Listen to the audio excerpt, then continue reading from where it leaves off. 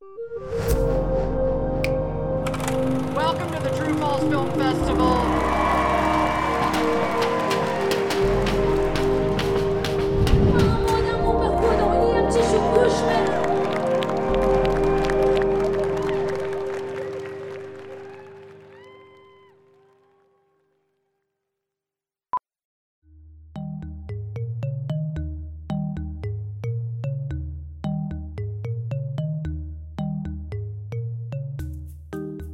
Hi, welcome to the True Falls podcast presented by KBIA. I'm Sebastian Martinez Valdivia. The time has come for True Falls 2020. If you're at this year's festival, there's a chance you'll see me or some of our producers getting the word out about the podcast. If you just found out about our podcast at the festival, welcome. We are so happy you're here. In this week's episode, we're talking with filmmaker Lance Oppenheim about his latest documentary, Some Kind of Heaven, which is screening this weekend at True Falls 2020.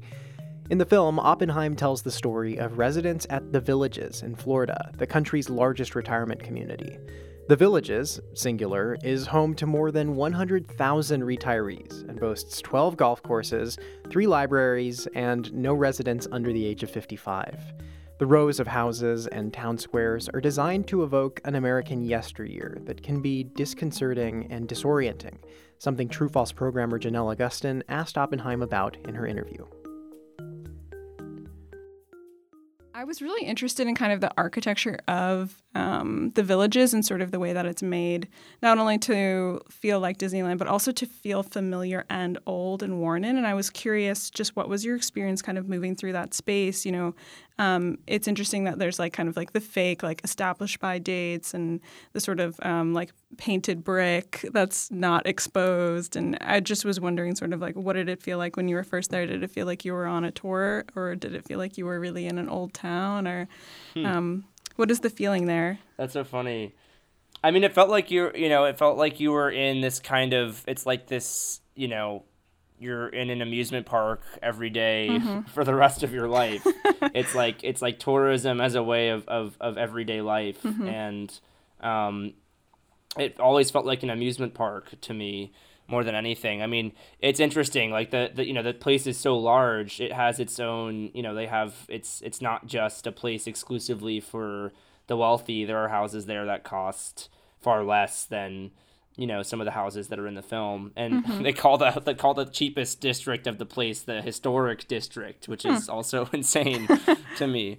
But no, I mean, I think like the town squares are definitely designed in this, like I think that the family who created the Villages, they're riffing off of obviously like Epcot and Disney, but they're also riffing off of places like Sun City and some of the other Del Webb kind of established ways. I think there is it reminds me in a lot of ways of like, and this is a big visual reference for us, of like Edward Scissorhands or like it's almost as if the place was just and the people who created the place were familiar with like the Truman Show or Right. Edward Scissorhands, and they were intentionally designing the place to have that snow globe of America-esque, feeling. This place that captures like the feeling of like the Hallmark Channel's version or vision of America looks like. I want to touch a little bit about kind of like your background and upbringing in Florida. I was reading about a film that you made called Dogmatic. I was wondering if you could just say a little bit about it and sort of like the things that you saw in Florida. I'm also wondering if Florida Man the Twitter is an inspiration for you. If you could just kind of go into that a little bit. You're such a lurker. You did your homework. Thank you for. That's like the first thing I ever made. That's so funny. Yeah.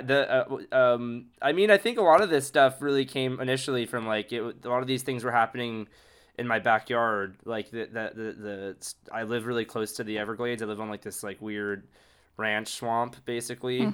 There's nothing really around except like open land that's like swampy-ish, and then the Everglades is like, if you take the wrong stop, you end up in that whole region of the world. So growing up, I was like, what's the cheapest and easiest, not easiest, but like what's a way to make something that doesn't feel contrived, that's not just coming from like my inexperienced brain that hasn't seen a lot of life.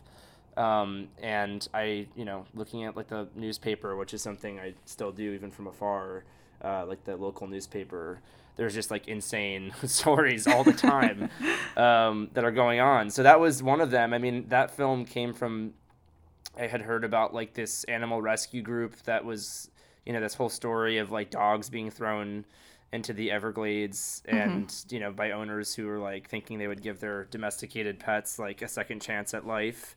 Wow. And I was like, what?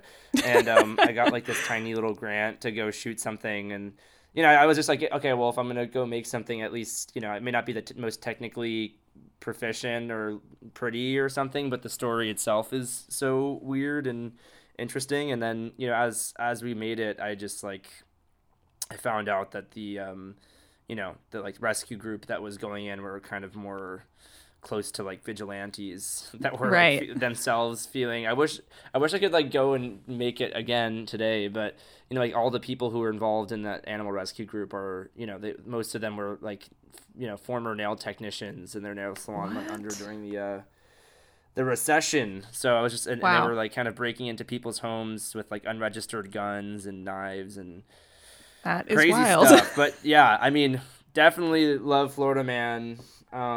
I mean, I love Florida I don't think I appreciated it enough when I grew up there, but I very much appreciate it now.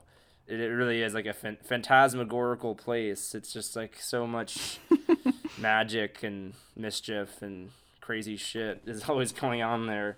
Some of your previous short films are about kind of sort of what we would call like total institutions or sort of like closed spaces with their own cultures. Like you have a film about long-term LAX parking. You have films where people live on cruises. I'm curious, like, what makes you gravitate towards those spaces or kind of films about lifestyles?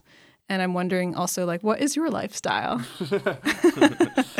Frenetic and sad is my lifestyle. No, that's good. It's a good question. Yeah, I mean, I think it's. I don't know if a lot of this can be traced back to this, but probably in like when I was in middle school, my parents they're both real estate attorneys, but they went from like representing people who were building homes or buying homes to suddenly people who are like losing homes and being foreclosed on.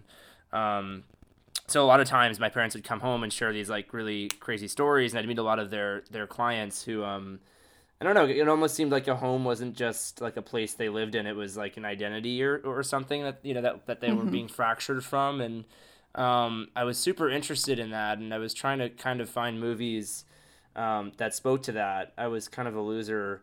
I still am a loser, but I was a loser in middle school, and I was really bad at sports, so I just watched a lot of movies. Okay. And I found this film that this filmmaker named Mark Singer made called Dark Days, which I think really, it changed, I don't know if it's hyperbolic to say it changed my life, but it did definitely kind of guide me in the direction of what kind of stories I'm interested in telling. And that film is about this kind of like subterranean improvised community in New York, and these abandoned Amtrak stations where a homeless community basically they decided to leave life above ground, and they decide to create try and create a better lives for themselves down there.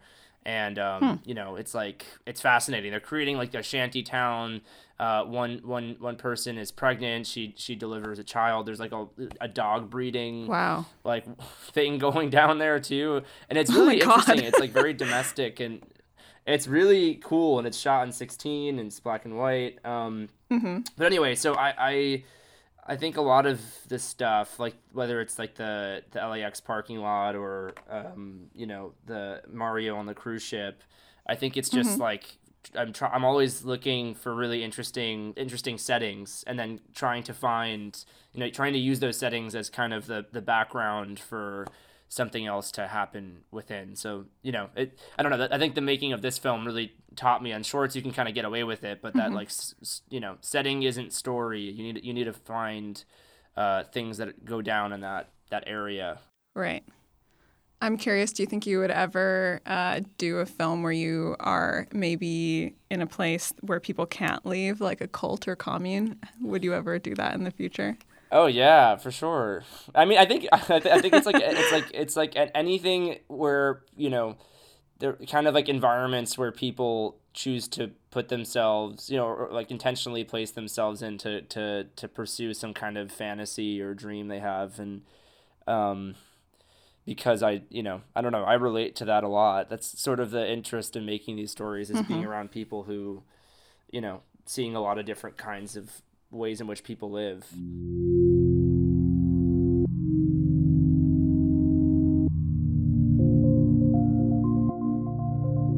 Coming up, filmmaker Lance Oppenheim talks with True False programmer Janelle Augustin about picking the characters he follows in his film. And I noticed he was wearing these like colored, like LED gloves. He also was doing Tai Chi and like wearing like, a Shaolin monk, like the garb of a Shaolin monk or something. So I was like, who the hell is this dude? We'll be back after this.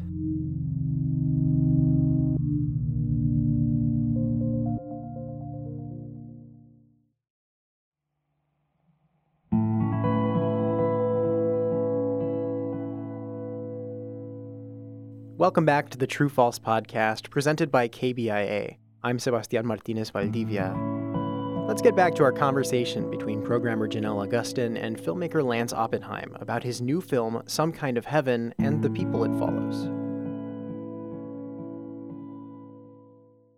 I wanted to ask you a question about just sort of how you met kind of the protagonists of the films, and I was also curious if you have any family in the Villages. Like, how did you first get onto the property? Because I noticed like in the film, like there's not really security, but how did you start to talk to people?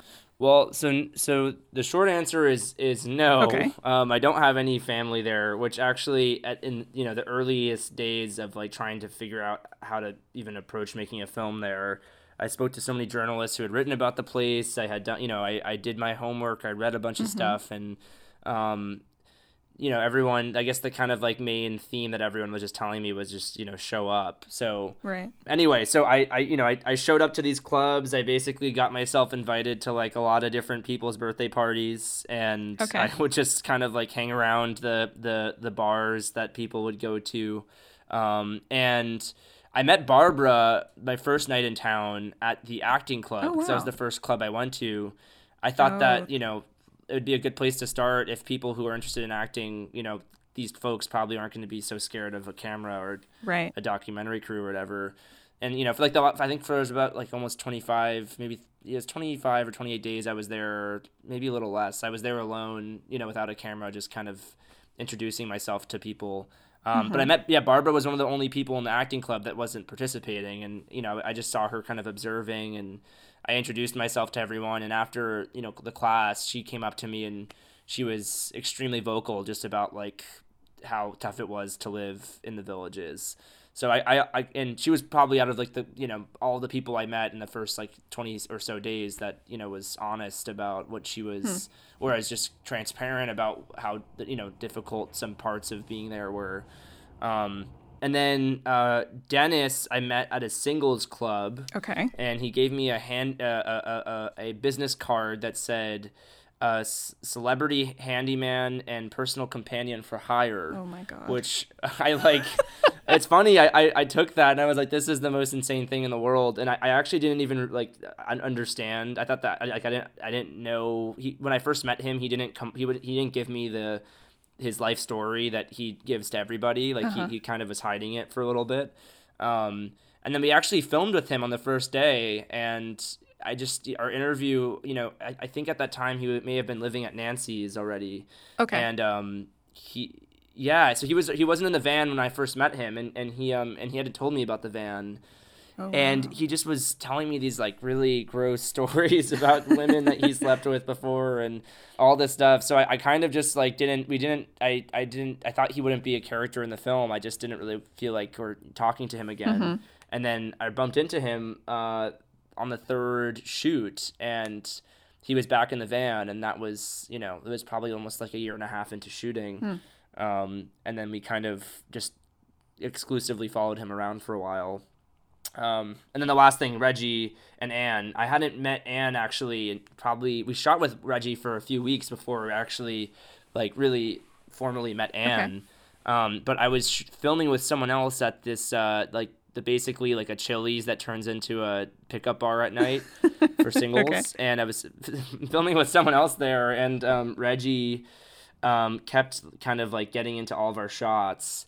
And I was like, what is going on? Who is this guy? Like, I kept going up to him, and I was like, excuse me, can you please, I'm sorry, we're doing this stuff. And I noticed he was wearing these like colored, like LED gloves, and also he also was doing Tai Chi and like wearing like, a Shaolin monk, like the garb of a Shaolin monk or something. So I was like, who the hell is this dude? And then he told me that, he responded to me and he was like, well, I'm going to be the subject of your film, and I actualized you in being here, and, we should film together soon. And I was like, wow, okay. And that was that. Oh my God, I love him. He's honestly my favorite person in the film. I really identify with him. Oh my God, that's so interesting. Wow. It's very sweet, at the end when he's sort of teaching Anne how to golf. But I really loved his. I actually loved his rebellious, streak beforehand. There's also scenes in the film, like I'm thinking of one in particular, where a woman or a couple are touring a home, and she's talking about how she, wants a house where you can see palm trees and, not too close to the neighbors. Yeah. Or there's sort of like these, I think it's so interesting in the film, there's like these starter homes, but they're not really starter in the sense of like, that word usually means you're starting a family, but instead you're like starting your retirement, or you're kind of like starting a new chapter of your life. And so it's very interesting that even in that sort of last chapter, there's all these moments where there's an emphasis on the new, or kind of like this kind of catalytic period in your life where there's like such incredible freedom that feels a lot almost like going to college. Yeah. Well, I mean, I think that's funny you bring up that scene too, because I mean that's like there are so many people in the Villages, and that one woman was very sweet and very nice to work with. But certainly it's like, I think the other thing we're trying to do as well, obviously, like the big elephant in the room, and anytime you go or hear about the Villages, it's like the first thing you hear about is kind of how like conservative the place is and how homogenous the place is racially and also just politically. And there's like, endless Politico articles written about how this place is, like a catalyst for making Florida go red, all that stuff. So a lot of it is like, how do we treat, how do we kind of also talk about that, address that without in some ways, I think, dating the film. And also, to me, it's like the most easy thing you could have done is make like a pretty reductionist kind of take on like, these are crazy people who are all Republicans. Right. That's no fun. Let's make fun of them. Yeah. But anyway, yeah, I mean, I think like, that woman who's just like, I want this place to look the same way from house to house for like, and then the realtor's like, for the next 5 years, and she's like, or 10 years, or 20 years, and like, I don't know. I mean, I think that's a really terrifying idea. I personally would not want that, but I'm also not at that stage of life, and I think as a lot of people, I guess as you age, if you have the gift or the pleasure of aging, because not everyone's afforded it, a lot of life happens to you, and a lot of shitty things, it seems like, has happened to a lot of people who have moved to the Villages. And part of the reason that they're there is to be kind of trapped inside of this vacation world. Totally. Until they die. So, I think that was, to me, the most interesting part of the place and the people who lived there, more so than, I guess some of the easier targets, or just the skepticism that, like, I imagine any younger person would have when you walk into a place like that. I have also just kind of probably a basic question, but how did you get to the title of this film? Like, what was your inspiration, and what was the feeling you were trying to evoke? Nice. Yeah. Well, do you like the title? I do, but I'm curious about the sum. Like, what is a qualifier of sum for you? Yeah, well, I mean, it's funny. So the short of it is, we had no idea at all for so long. We were struggling to find a title, and and our composer Ari Belouzian, who is basically who, I would call him a co-author of the film as much as I would like my DP. Anyway, he sent me a song that had the title "Some Kind of Heaven" in it, and I think I asked him where he came up with that, and I think there's like a Ed Rocha, is that the artist's name? Ed Rocha, yeah. There's a painting he made called "A Particular Kind of Heaven," and I think Ari was just like, yeah, "Some Kind of Heaven." That's an easier way, and he just thought of it as kind of like a throwaway song name. But as you know, when we were going through and just trying to figure out what this was, I think it applies in my mind a lot to the ways in which, the attitudes of the place. Some people do, for a lot of people it is a heaven of a particular kind, and I think you could also look at the title as maybe being, embodying like the utopian promise of the villages, and also kind of calling it into question a little bit, because I think that's ultimately, in my opinion, what the movie does if it does it successfully.